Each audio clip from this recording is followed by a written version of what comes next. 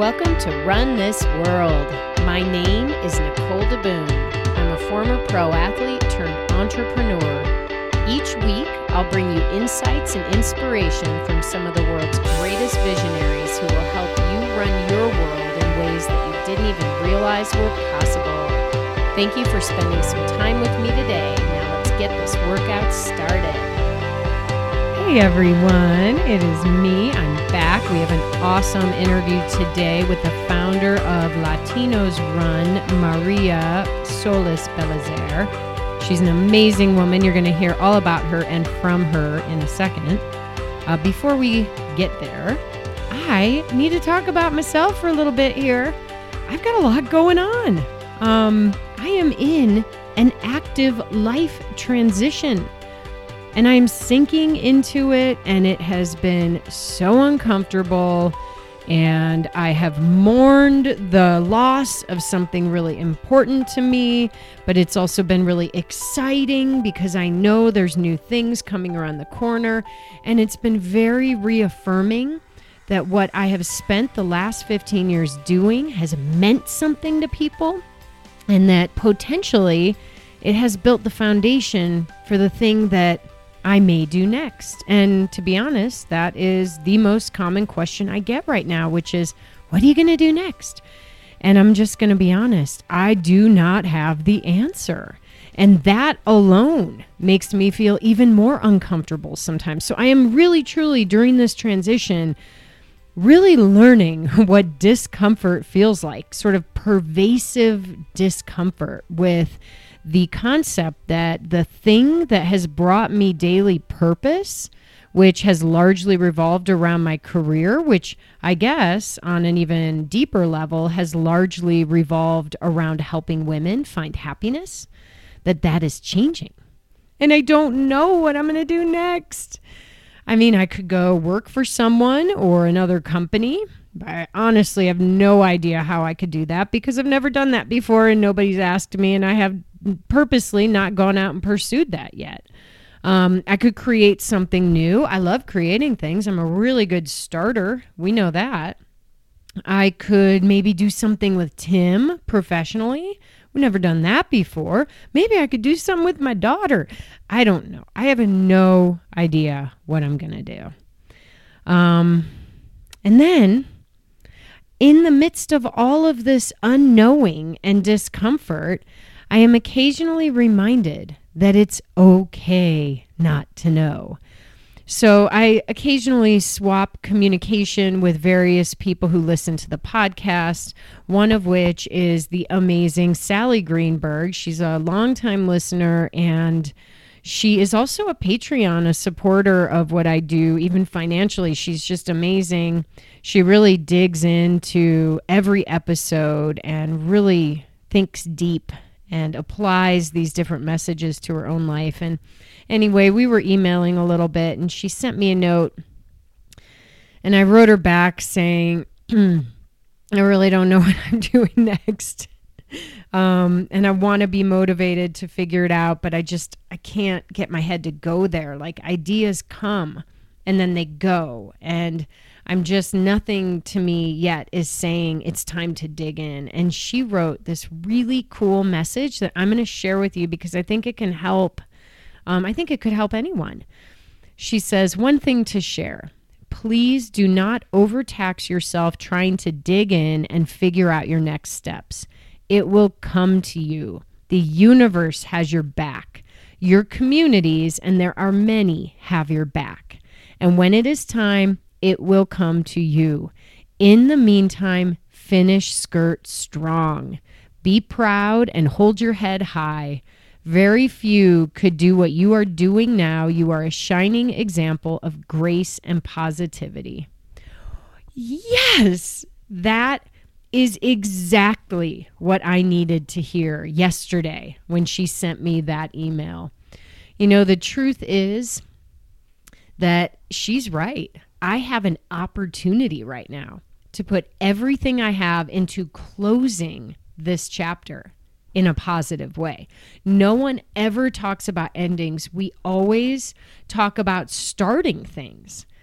And we never start things with the goal of, hey, I'm going to start this, keeping in mind that when it's time to end, it'll be like easy to end it. Like, we just don't do that. I mean, even in marriages, when you sign a prenup, you're really not entering into the marriage thinking it's going to end.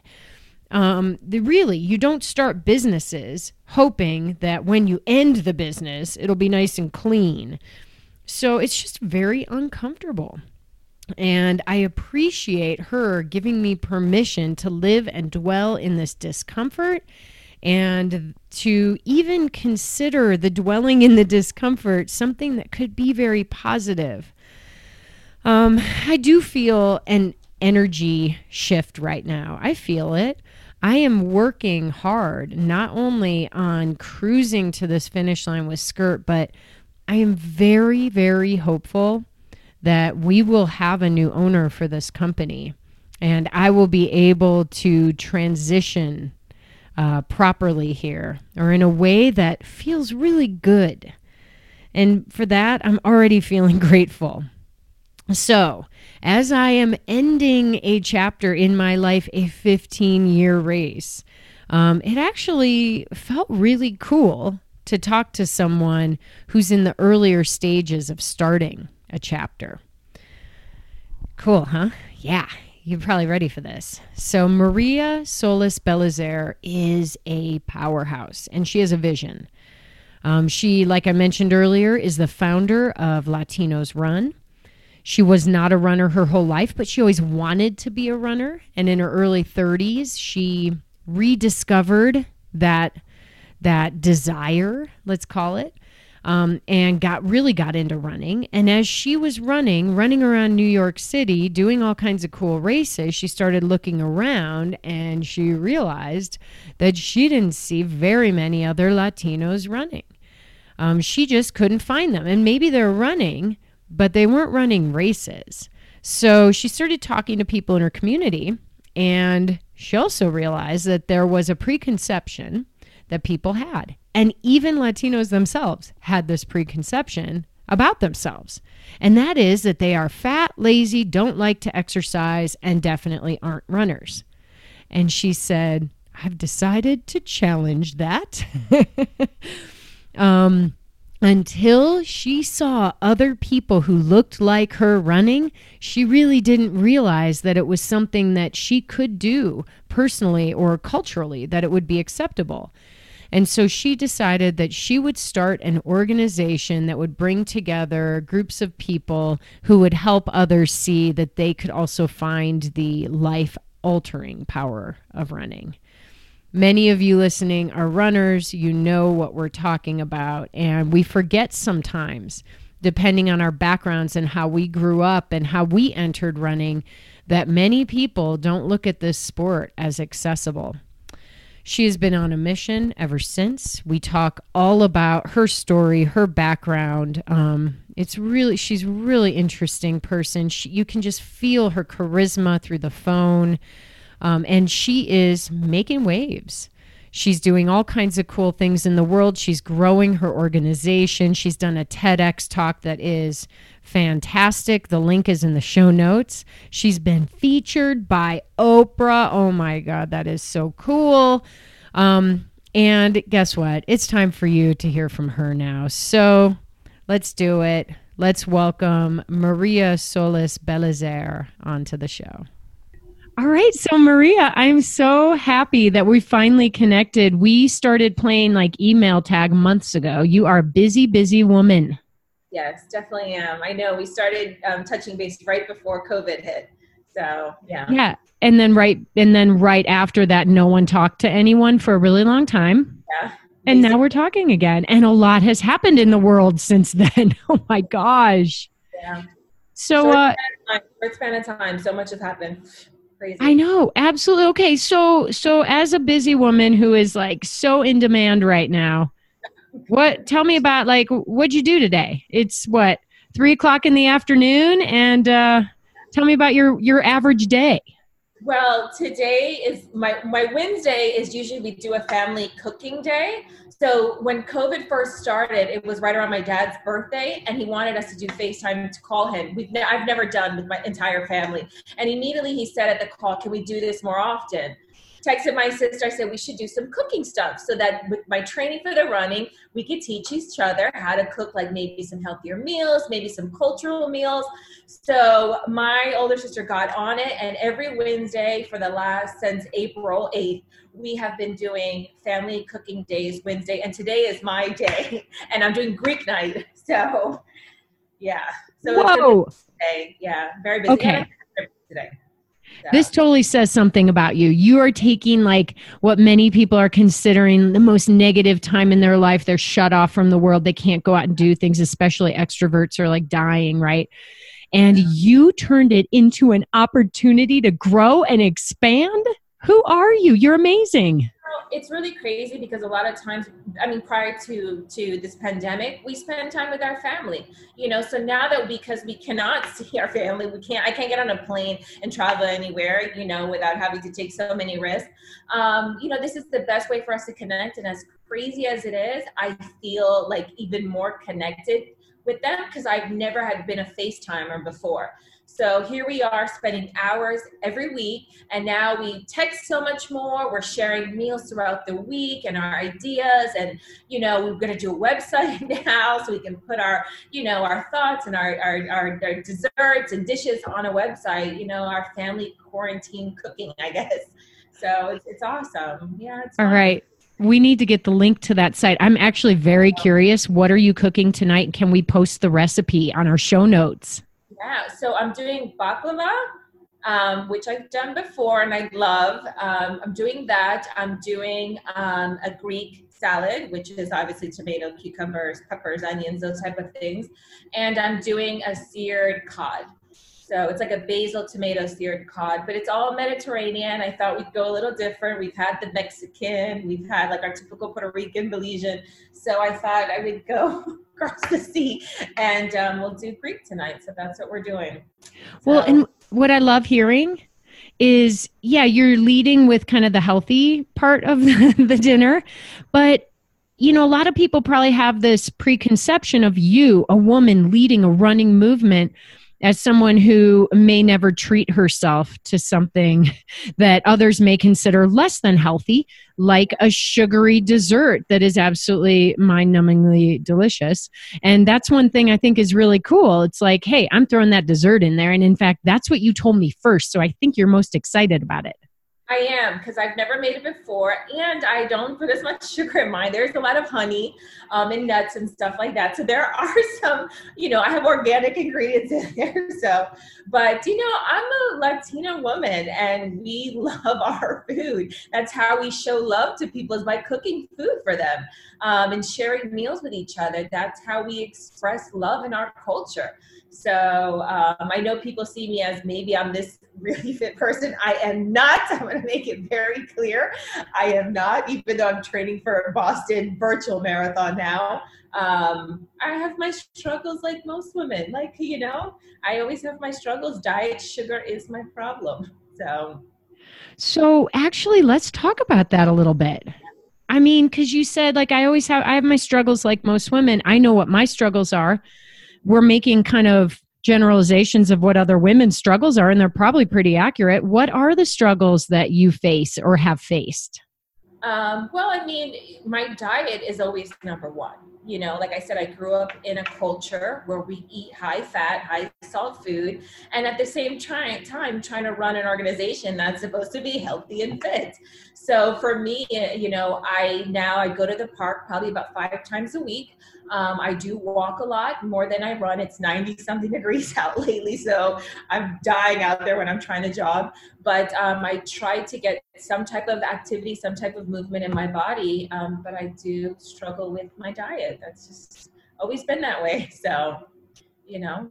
I know a lot of women in my community. I think that's why we're in this together, is majority of us are struggling with diet, or we're struggling with some type of health issues or family issues, or, we've all got our struggles, and we come together on a platform and we kind of just help each other with it. So, I mean, that's one of the great things about running and fitness in general is it can be a great equalizer. You don't all have to be on the same sort of pace or fitness level to share the same passion. And so, yeah, I think that's a really cool, a cool thing is that you said we come together to overcome these different barriers. Absolutely. It's kind of like therapy, but you're not paying a therapist.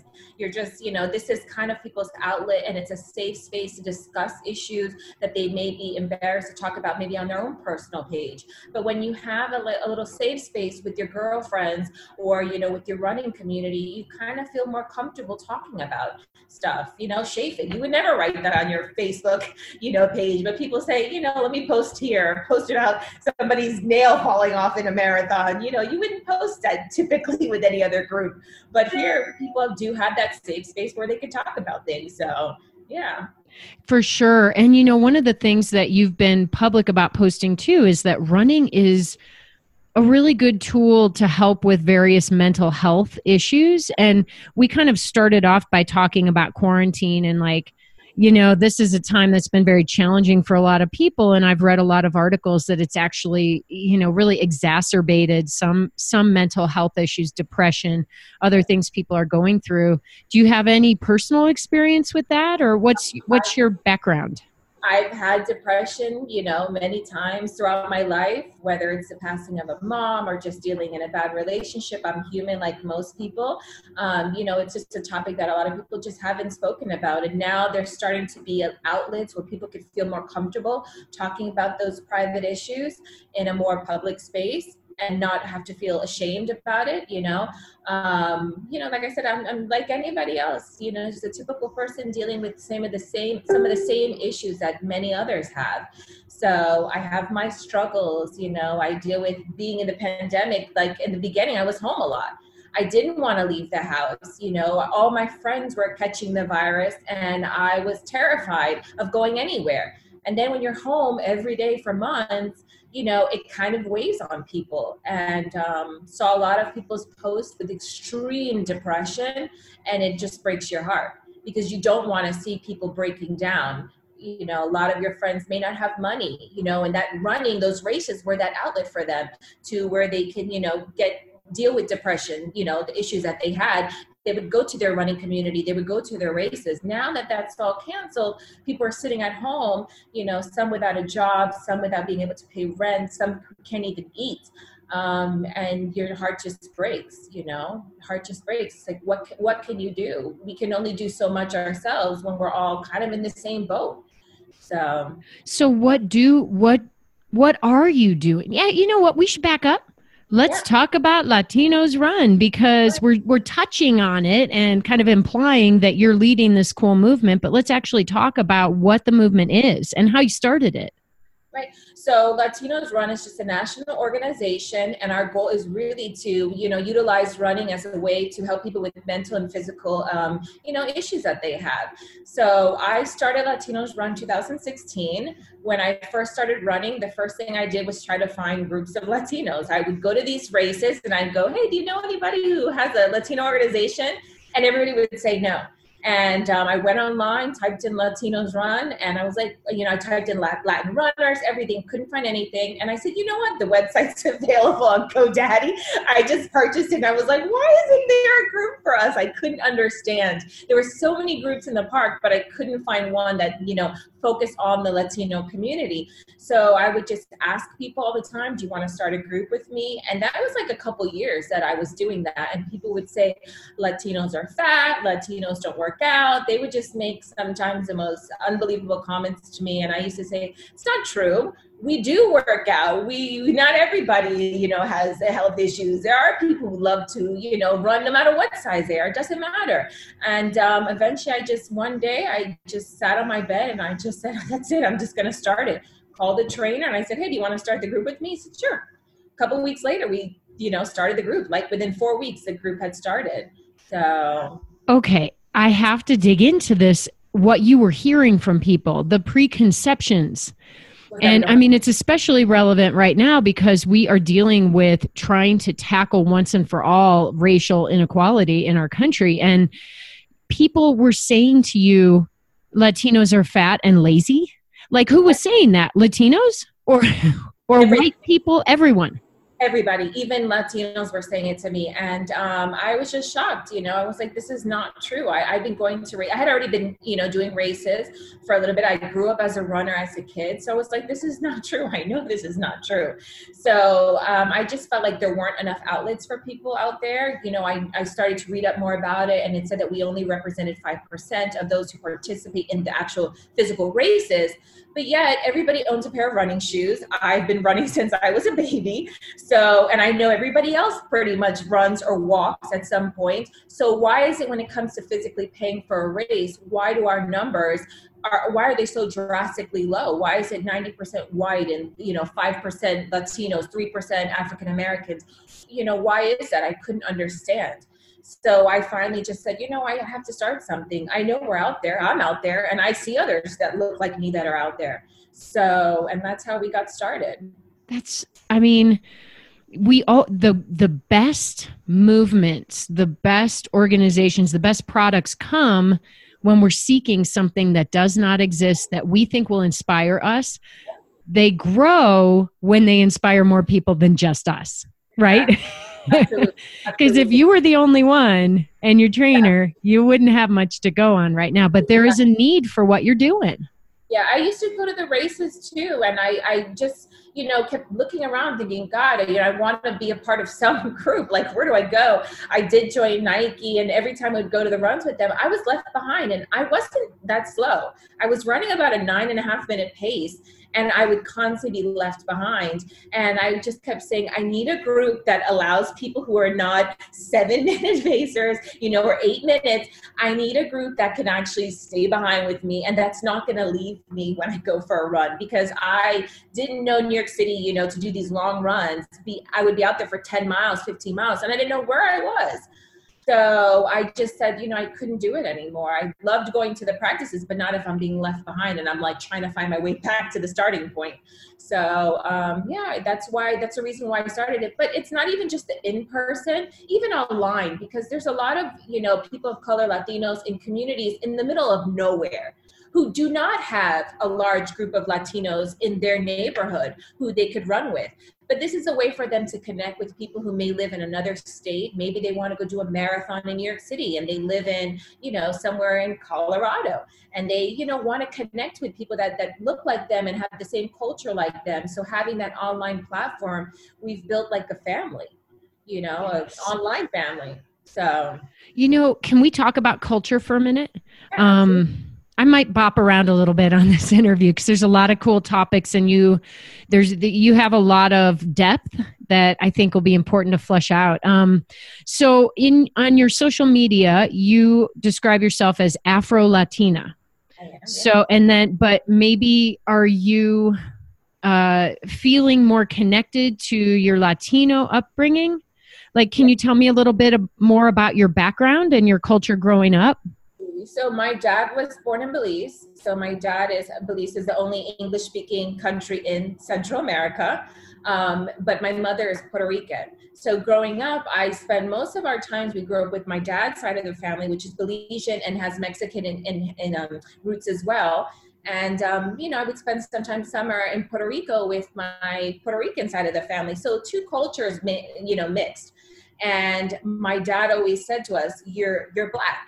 No matter what, you're African, that's your roots. But culturally also, we are Latinos. Latinos come in all different colors. We are indigenous, like my Mayan roots from Mexico. We are African, like my ancestors who came from Africa. We are, Spanish from Spain, and there's whites and there's Asian. So we are very mixed, obviously. But for me, I'm Black, obviously, but my culture is Latino. That's usually what I celebrate because that's what I grew up with. So did your parents, were they not living together when you were growing up? Because you said you spent some time with your dad and some time with your mom? My parents divorced when I would say about fourth, fifth grade, but my parents lived very close to each other. So we would go wherever. My dad traveled a lot for his job. So we pretty much were able to do whatever we wanted to do. We never got in trouble. We were good kids. And, one day at mom's, next day dad's. My grandparents lived right next to us, a couple feet away from my dad's. My aunt lived underneath us, in the condo underneath us. So we had our culture very close to us, and we eat food from both cultures all the time. So, we loved it. We truly love it. Even to this day, we love our culture. We love the mixture of our culture. So it just feels very colorful, like expansive. Many of us grow up in one place and that's all we really know. And we're surrounded by people that visually, that's who we see. Yeah. And what you see is the outward appearance of people, right? And your life growing up it does sound fun. At least the way you're describing it. And you mentioned earlier you have a sister? I have a twin, sorry. I have a twin sister. I'm a twin. And I have an older sister and I have a younger brother as well. So, I grew up with my twin all the time next to me, obviously doing a lot of sports together. She's the one who got me into running, got me one day called and said, let's go do a race together. And that's what kicked it off. But I was always around my siblings. We did a lot of stuff with our parents. They love to go hiking and my parents have a farm. So we're always outdoors people. And, my dad was a runner, got us into running as kids. So, Well, and it's cool. I'm going to suggest that everybody watch your TEDx talk. Okay. So we're going to link to that and I'm going to talk about it more in a minute. But earlier in your life, when you got into running, when you were a kid, it didn't quite go the way you thought it might, right? Right. Maybe you can share a little bit of that like Genesis story, because it's almost like you had a rebirth as a runner later in life. I did. When I was a kid, I actually wanted to be a runner. I literally would say that. My dad would take us to the park. We always do walking in our family. And I was very fast as a little kid. I only made sports teams, like soccer teams, because I was the fastest runner. I don't know what happened between then and now, because I am definitely not the fastest. I am like in the back of the pack. But as a kid, I was extremely fast. And that was my thing. They would always put me in a spot where it's the fastest runner. And, I used to say, what, maybe I want to be a runner when I get older. So I got into high school. I decided instead of doing fast track, I would do long distance running. Did the first race, gun went off, and immediately I caught a cramp. And I remember going, oh my God, as an adult, I know now what happens, when I catch a cramp. As a teenager, I didn't know what to do. And I just was dying. And then I could hear my dad in the stands going, don't come in last place. I could hear him laughing. And I'm thinking, I better not come in last place at the race.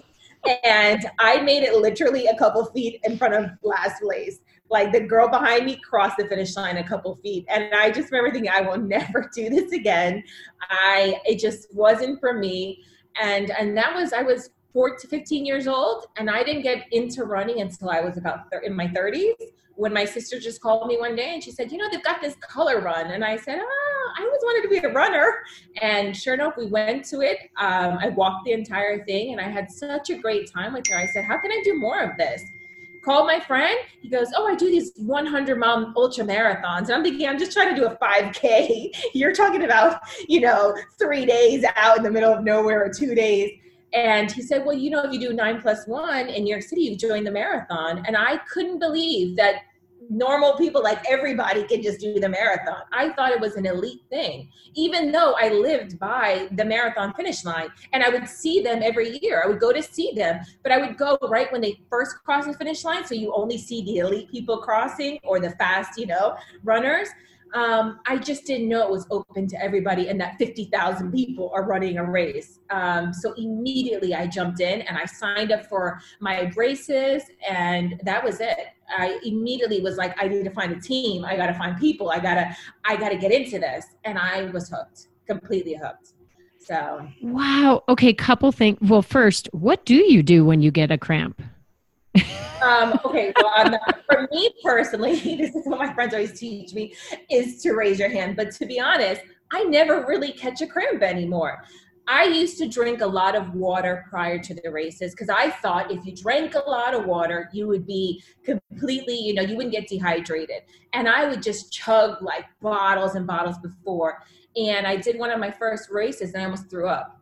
The water was just jumping up and down on my stomach. And I remember thinking, I'm not going to drink water like a maniac. I didn't know. I just thought you had to drink like a gallon of water before a race.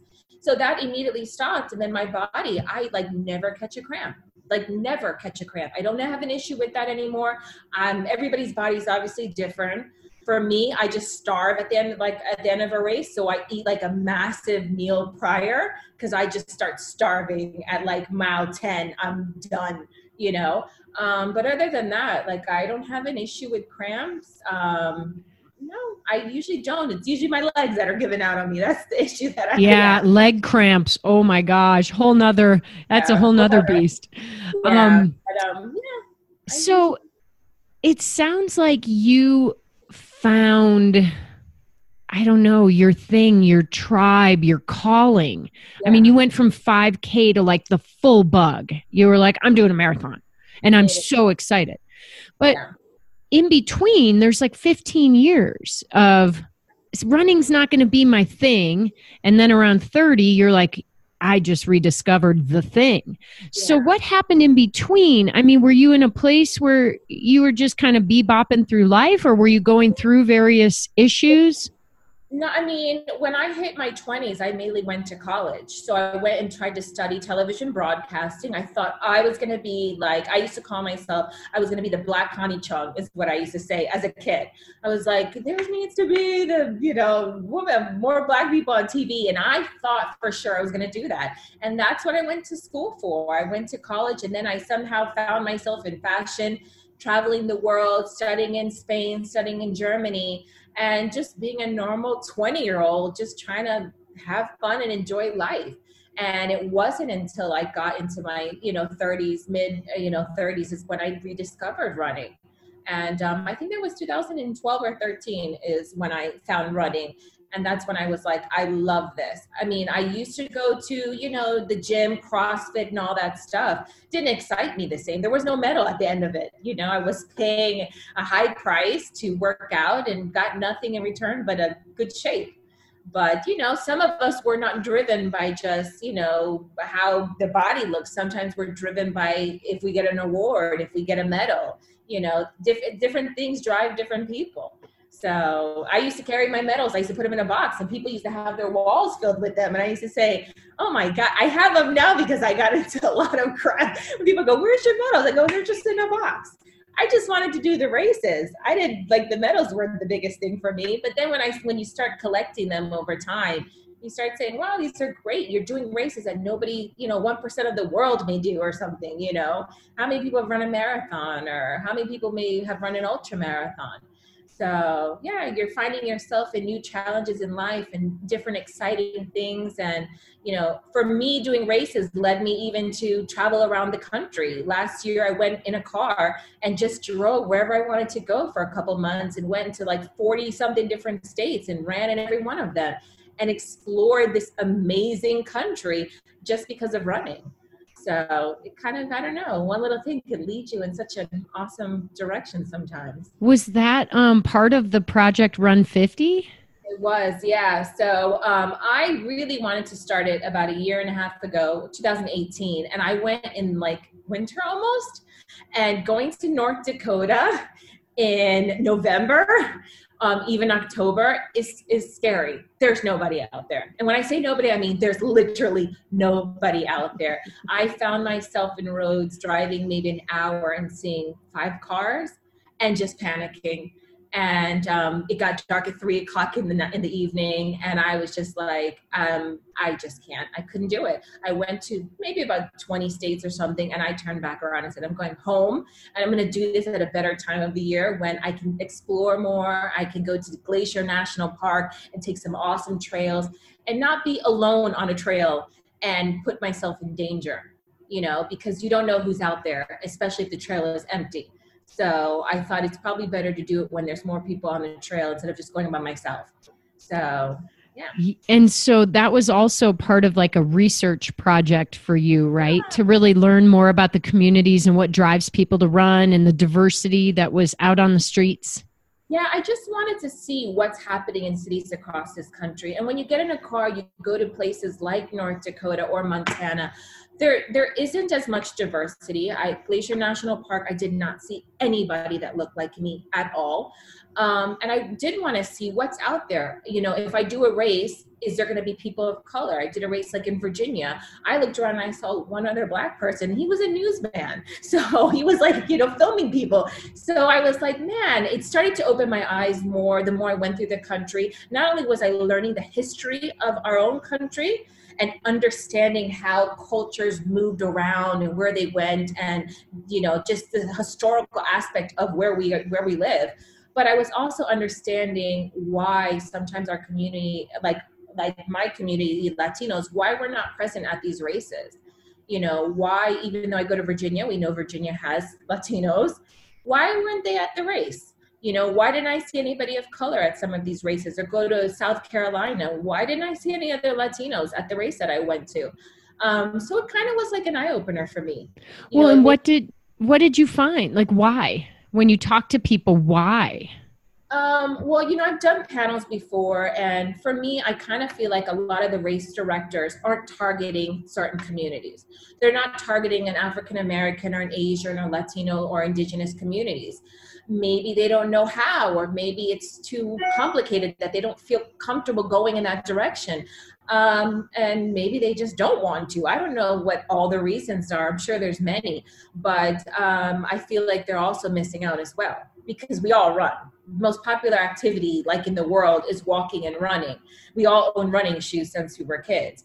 So why is it that we all run, but when it comes to actually paying for the physical race, why do the numbers change so drastically, and why aren't we present? Why aren't communities of color present at races?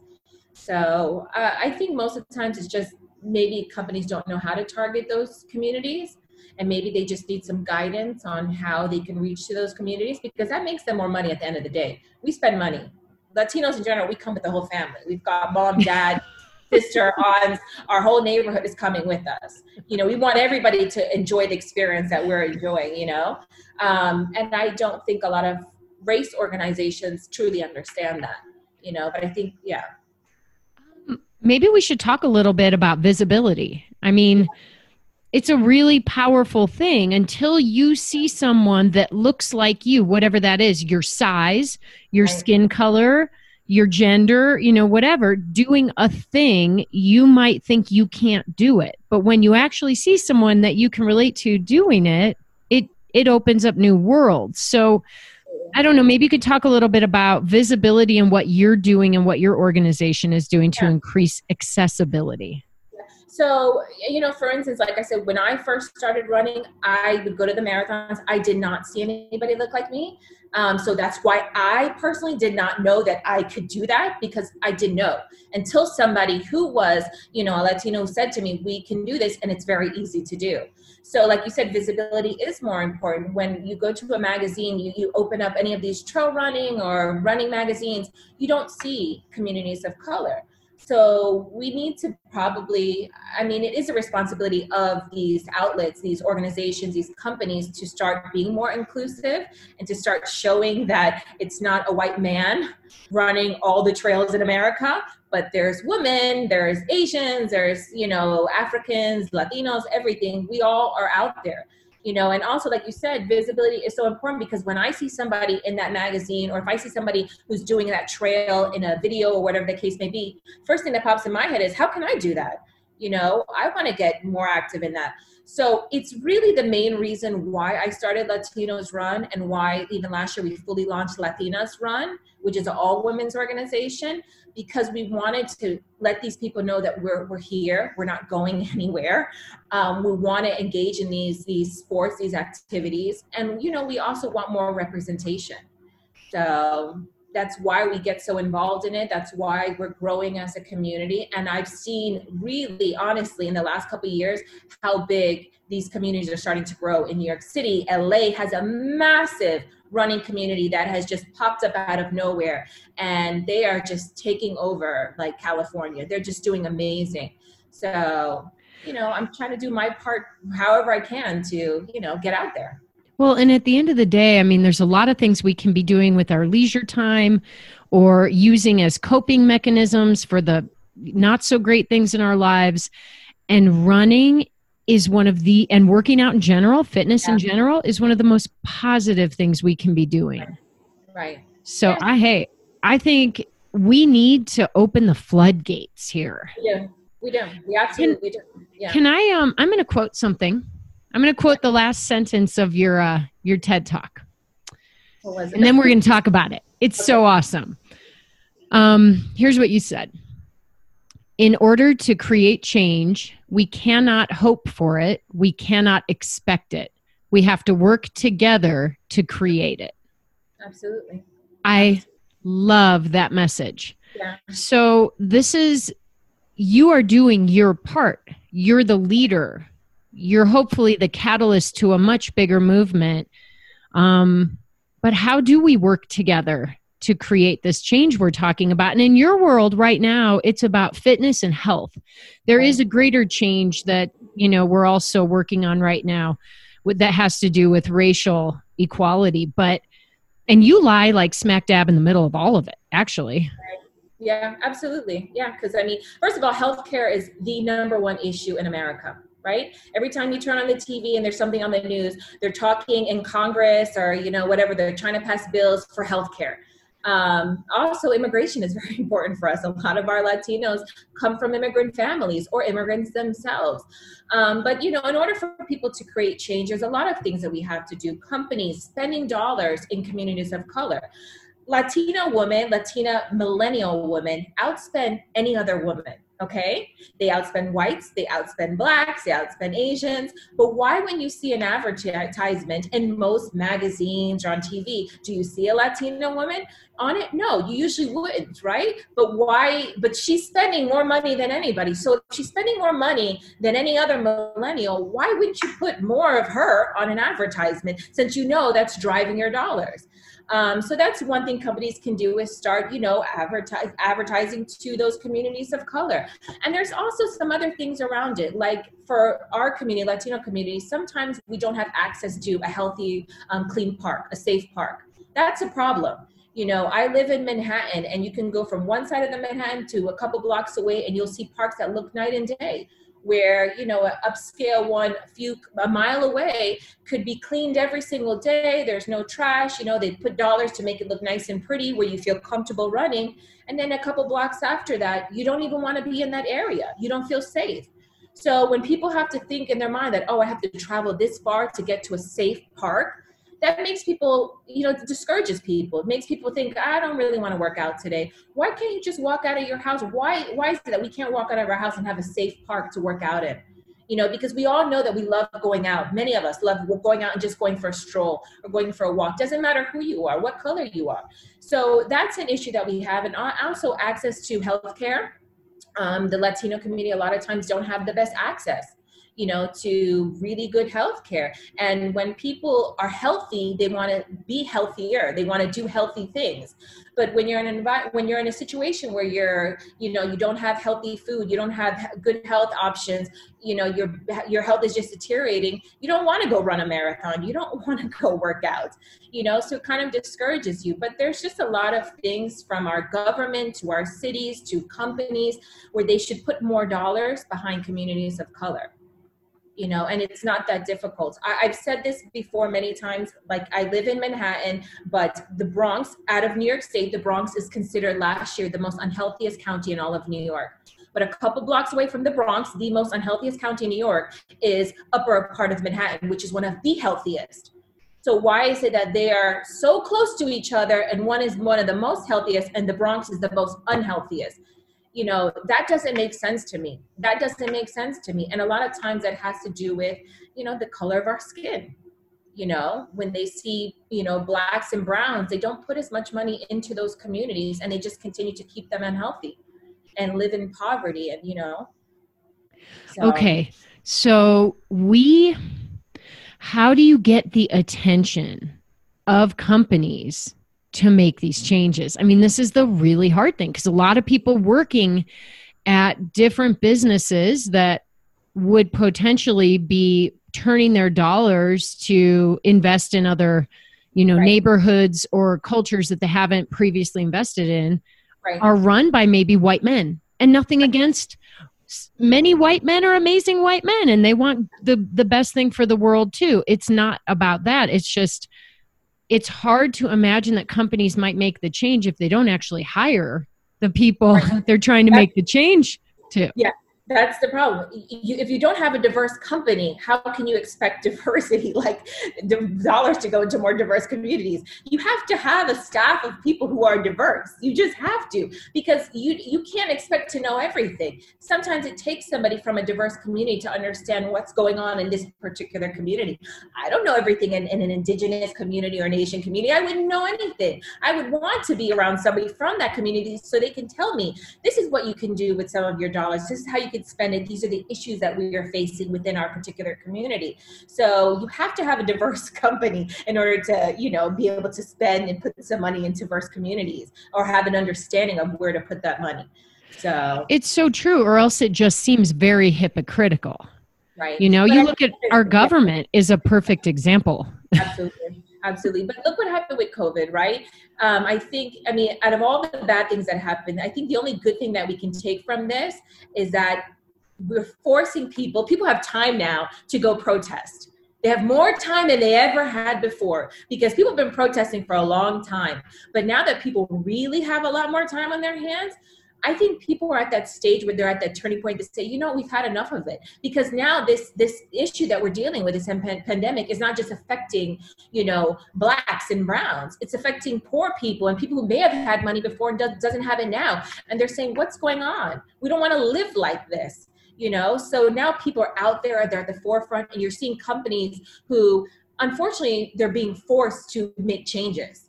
And sometimes you kind of have to push them to that point to say, listen, we're done spending money in your company if you're not going to change the way you're putting your dollars, into these communities. So protesting is one of them. Being out there, tweeting online all day and telling these companies, you have to start allowing more people of color. You have to start putting your dollars into different communities.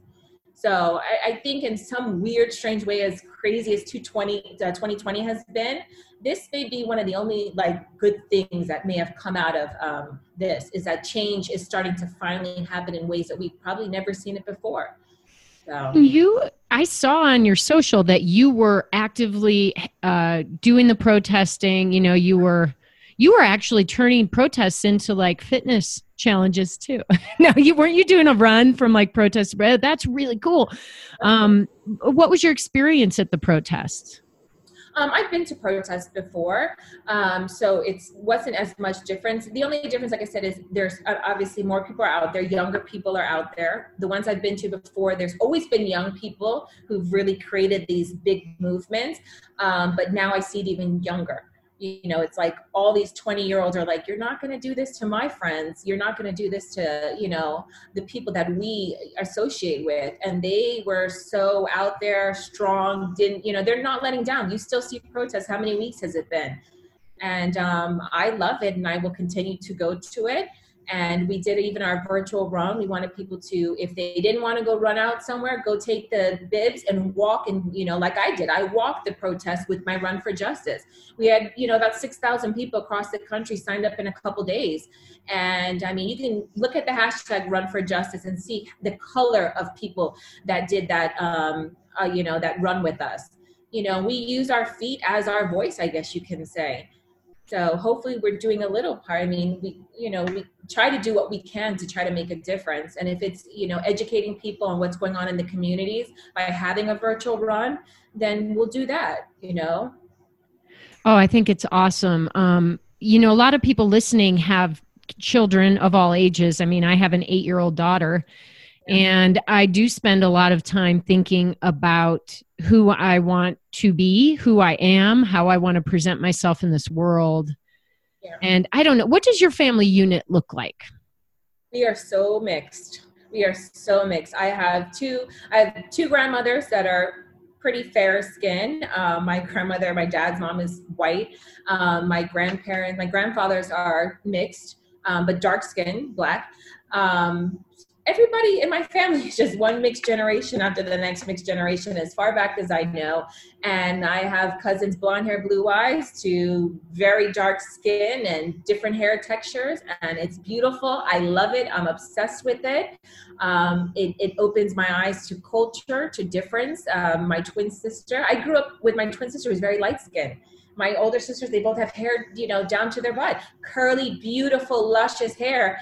And growing up as myself, I played sports. I was much darker than you see me now, very dark with my hair sticking up everywhere. And I always felt treated very differently than my twin sister or my older sister. So I felt like, I kind of felt racism growing up just by being next to my sisters and having people go to my sister, go, aren't you pretty? And then completely, constantly just like, look me the other way. But, I just love the mixture of my family. I love the history. I love learning about such a mix of culture. And I think it makes me more open to different cultures, different people. And I'm like obsessed with it. So, you are so positive. You seem very grounded, almost like there is something even way bigger on the horizon for you. I just know you're going somewhere even bigger.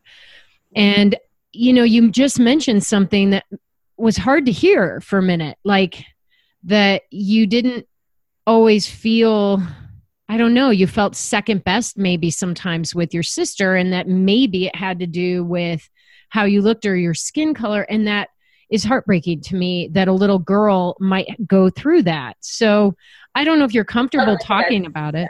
I grew up in South Florida, Fort Lauderdale. We even played on a sports team where my father removed us from the sports team because of the color of our skin. We were very good at sports as a kid. We played all the time.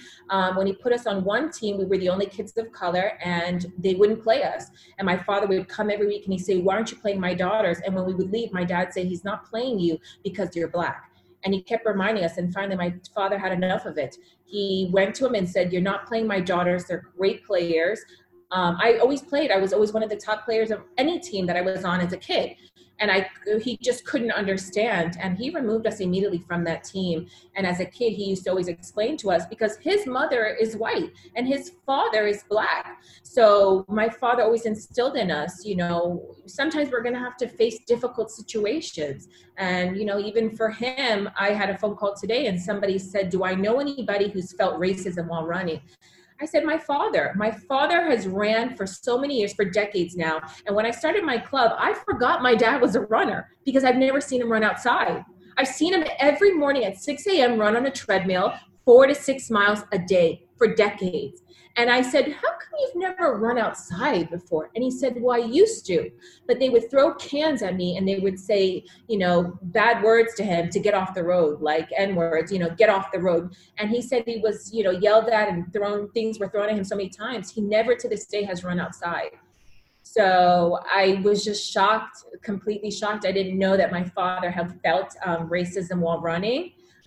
Because I had never felt it in the running community to that extent, where I felt uncomfortable being in a street. So, these are just, I guess, things that hopefully will change, where people can go out and not have to be stopped while running, while Black or, of color. But there are many people in my group have told me that they faced something while running in a street or running at a race where somebody's come up to them and said, don't speak Spanish, even though they're American as can be, and they just wanted to talk to their friends in their language. Many of them have felt something. So it's disheartening to hear. It's sad to hear. And it's sadly the environment that we live in. But hopefully this is starting to open the door. What's going on right now is opening the door for change. And like you said, that starts also with companies. That starts with inclusion within those companies, starting to have, show more representation of what our country actually looks like. So you're right. And, I think too, if we go back to the idea that running can be sort of a great equalizer, if you can transcend some of the other things we're talking about, knowing that the person you're talking to has a shared love of health and fitness. Right. I like to think that runners and other athletes in whatever sport you're in are more open-minded in a way, because you're all there for a different reason than the color of your skin. So like oftentimes people will say, oh, runners went to this marathon or a race or a 5K and everyone was so nice. Right. But do you find that that's not necessarily always the case, or does it seem like running is a great stepping stone towards that? I find it a great stepping stone. I love the running community. I especially nowadays, I've seen a transition over the last like couple years, especially in New York City, like I said, in LA, where it's becoming more diverse. And I think that's opening a door for people to start understanding other people and the cultures that they come from. And I'm so lucky that I live in such an amazing city that is like, you know, an epicenter of diversity. Even you do the New York City Marathon, the first thing they do the day before is they host a 5K at the United Nations. And they host also the Friday night before, they host a parade of nations, where they want people to show their colors, their culture. I don't see races that, like, especially marathons, that do that. And I think here, particularly New York road runners, they like embrace that. They embrace the diversity. They embrace the cultures and the communities that come from all around the world to participate in their race.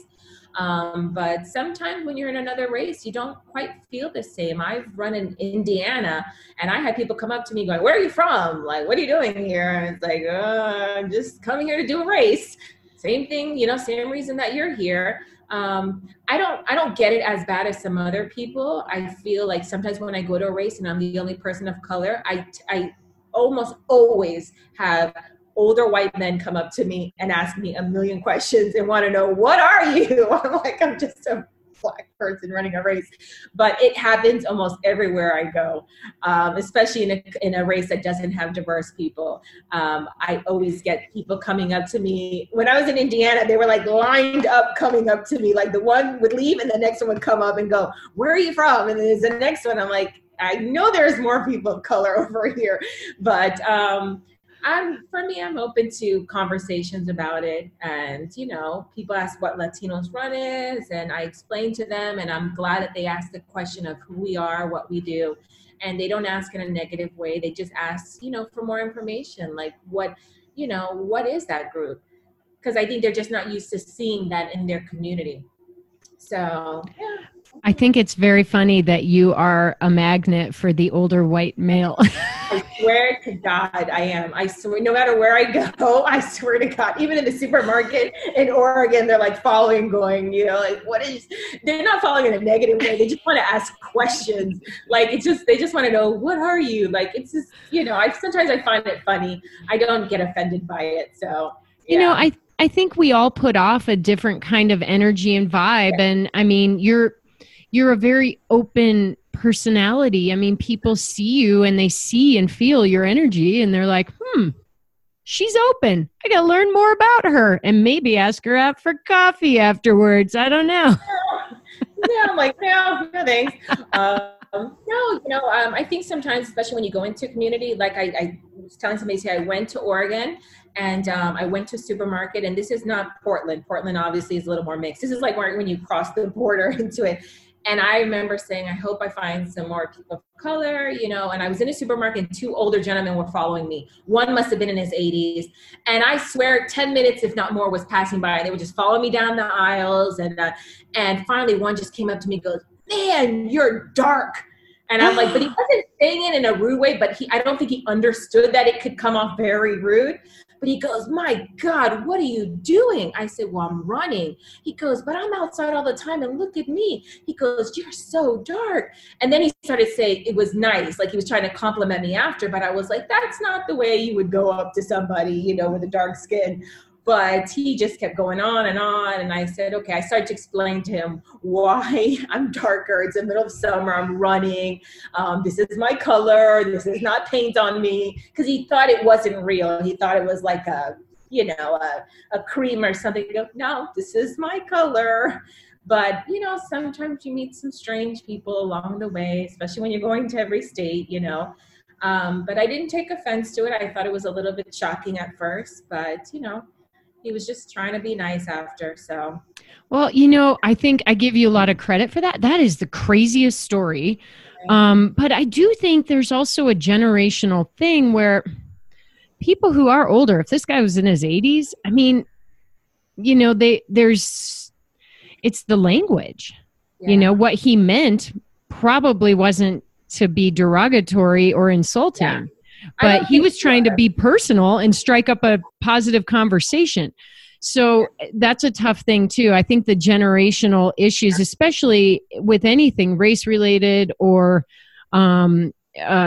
gender related, you know, there's just a lot of things. Out if I wasn't like as open, had I been anyone else, I probably would have been like, don't say that. Like, how could you run up to somebody and just go on and on about how dark they are? I was first shocked. And then he was putting his arm next to mine to compare our colors.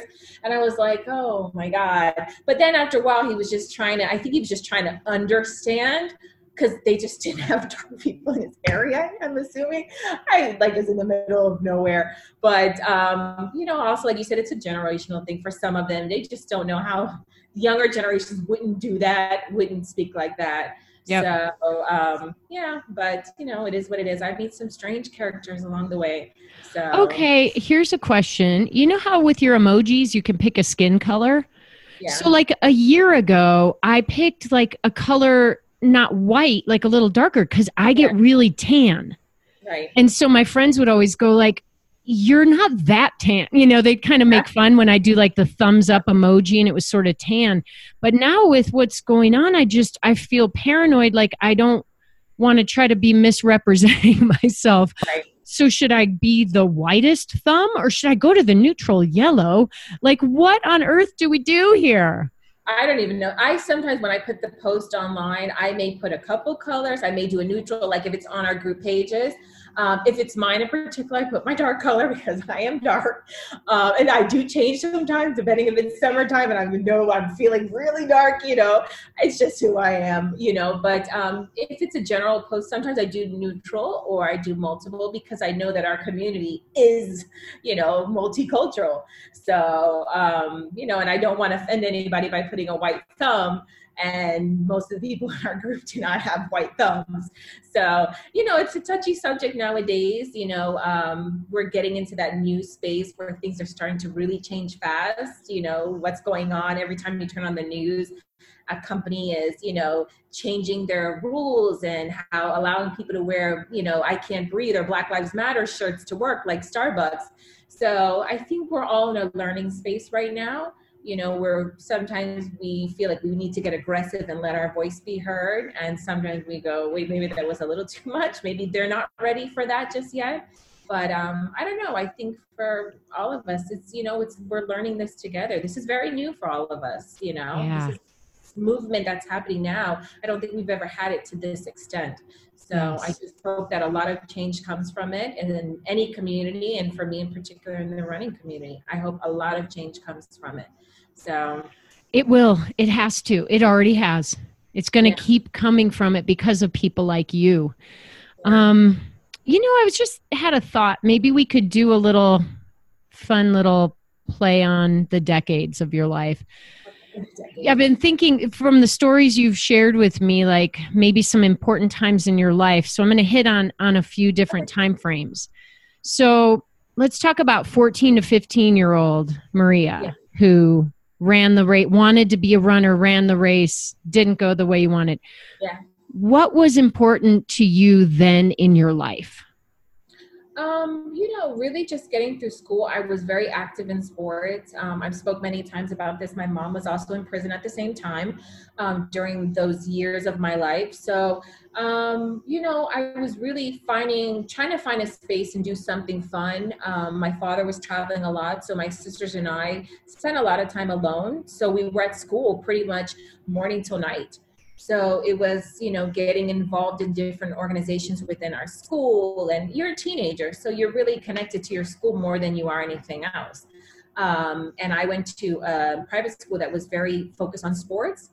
It's like one of the top sports high schools like in the country, and they're driven on athletics. So that's what I was involved in. I was doing track team, and I was also dancing, and, you know, just trying to get involved in my school any way I could. So that was really my only focus at that age, you know? So it was really about community. And I mean, you weren't a girl who was like out partying and stuff, it No. sounds like. No, I volunteered a lot. My mother had us volunteering from a young age. So even in high school, we were doing Jack and Jill Club and, collecting food and those type of things. I started volunteering at a very young age. So that's pretty much was my drive. And yeah, when you're a teenager, you don't really think too much, but like I said, but school. You just want to enjoy it as much as you can and get involved if you can. My twin and I pretty much lined our days up with every club we could possibly get into. So I was in senior leadership and drama and dance team, captain of dance team. I coached a cheerleading squad, just different activities. Anything I can get my hands on and that kept me busy was fun. So did you feel a lack of maternal guidance during that time? Like, were you able to communicate with your mom, while she wasn't around? Okay. Yeah, my mother was transferred to a location in South Florida. So every weekend, my senior year and junior year, we would drive up to her. We spent every Saturday driving up to her, and she was at a location that we could sit and go, just spend time like together. It was kind of like a work a work prison situation that she was in. I'm not sure the term for it. Like a work release? Is that what you said? But not really. Yeah, she was able to work outside of it and it had to return. But we were able to spend every weekend with her. So it wasn't like, like going to actual federal prison. She was transferred to a better location. So that was my weekend in high school. I also had a job, had to get money. My dad was not just giving handouts for free. So my dad said, you want more than your weekly allowance, you have to get a job. So my sister and I, we all had jobs with them all together. And and I took up in high school, I took up videography. I thought I was going to be a broadcaster. So that was like my addictions, and I guess you can say in high school, things that I love doing. So, yeah. Fun. Okay, so I can see that girl, kind of forming and shaping. And so let's go back to when you did the color run. Your sister invited you, right? Yeah. Your twin? My twin sister. Okay. It was our birthday. I was in town in Florida, and she just said, why don't you come and do this run with me? And we both signed up. We got our niece to come with us. We did the whole matching outfit, the tutu that everybody, does. And we did that, and we had such an amazing time. And that's really what started the whole running for me. One race. So like, think about that weekend of your life. It was a very, probably very important time for you because it seems to have shifted things. So if you could go, okay, where was I the week before that? Like, what was important to you at that time in your life when this big change was happening? Well, I mean, I lived in New York City at the time. So I went home to spend my birthday with my twin sister. So traveled a lot. I had just moved, a few years before to New York City. So I was still kind of learning in New York City. For me, it was just, I was involved in a lot of charities also at that time. I was doing Big Brother, Big Sister African Affinity Group. I started joining African groups because I felt like I grew up as a Latina. I grew up in a private school where there weren't a lot of people of color. So my focus as a kid was always, I'm a Latina first. I never didn't have too many Black friends. So when I, got in my late 20s, early 30s in New York City, I realized I thought I was missing something in my life, and that was an understanding of my Black culture. So I started joining these groups, and that's what I was doing at that time. I started volunteering every weekend. I would spend either Saturday and Sunday together. I would do whatever I could, whether it's reading to kids at, different communities of color, or feeding the homeless, or kids with handicap issues. That's what I did every week. And then I joined different African affinity groups like United Nations, African American Affairs, stuff like that. I just wanted to understand African culture a little bit more. Joined a snowboarding group for African Americans. I wanted to learn new sports and learn my culture and be around people who I wasn't around as a kid. I didn't have friends in middle school, elementary school that were, Black. There was 5 of us. So, at that age of my life, that's what I was doing. I was trying to understand my culture more, and also how do I get more involved in my community. So, And were you working as a TV journalist? No, I wasn't. I did go to college for TV journalism, but I did not like writing. I did not like writing news stories whatsoever. You can get me to speak on camera, but I'm not, you know. So what I was doing is I was working in fashion. I started working for a company that transitioned my entire life and got me like focused on fashion. And I went to college for it, and I was in New York City trying to live the fashion dream, what a lot of people go to New York for, you know? And that's what I was doing. I was working in fashion at the time. So, Well, you do have a modeling portfolio. thank you. Well, So the fashion mindset continues, and you're amazing. And we need to get you out there more in the world because you're incredible representative of just diversity across the board. Not only are you Black and Latina, you are a woman. And we need more voices like yours to be heard. That's right. We do need more women. We need more women to be represented in these, you know, especially the running community. Absolutely, 100%. So let's go to today. So what is important to you today? Well, I'm probably moving soon. I'm going to Houston. So, and that's going to be in the next few months. A new stage of my life, you know, obviously a new city that I've never lived in before. I felt like being in the center of the country might be easier for me to get around more places. We do have groups all over, and I felt that Texas, we have a pretty big base. And it's, you know, in the center. I can go Florida, New York, travel anywhere, and it's not as crazy from driving or flying from New York to LA. So that will be happening in the next couple of months. Being that, you know, we're in the middle of a pandemic, I can't do any in-person events really. You know, we have to be very careful. So the rest of the year, we're just doing more virtual runs. Like I said, we just did Run for Justice. We just did Juneteenth run. We'll have a Pride run. We'll have Hispanic Heritage Month, which is in a full month of celebration. And, you know, we have a lot of virtual runs coming up. And for me, I mean, we obviously have to transition how the running community is operating nowadays. We obviously don't have races in person in most states. So now we have to think outside the box and start doing something different. People still love running. They still want to get a medal. They still want to, you know, clock in their Strava somewhere, you know, their time and compete against other people. So the options that are on the table right now is virtual. That's what everybody wants to do, and that's what we're going to continue to do. We've done it for years, and now we're just going to be more focused on doing virtual, get our community active still, having them participate together, although virtually, and until things start opening up, you know, we'll see what happens, you know, when that happens. Let's say somebody wants to get involved with Latinos or Latinas run of any skin color. Like, how can they get involved? They can obviously always contact me, but we do have people who lead stuff in their communities. Like, for instance, we did a Run for Justice in Phoenix, Arizona.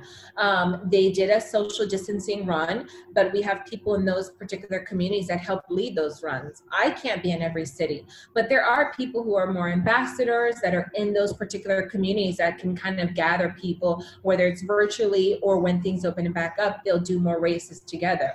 And that's a great way. Also engaging on platforms, you know, sharing their experience is extremely important. When people see each other running, they want to get involved in that particular event or that virtual run or whatever the case may be. So joining our social media pages, we have Latinos Run, Latinas Run, but we also have local groups like Latinos Run, you know, New York City or Latinos Run Phoenix, Arizona.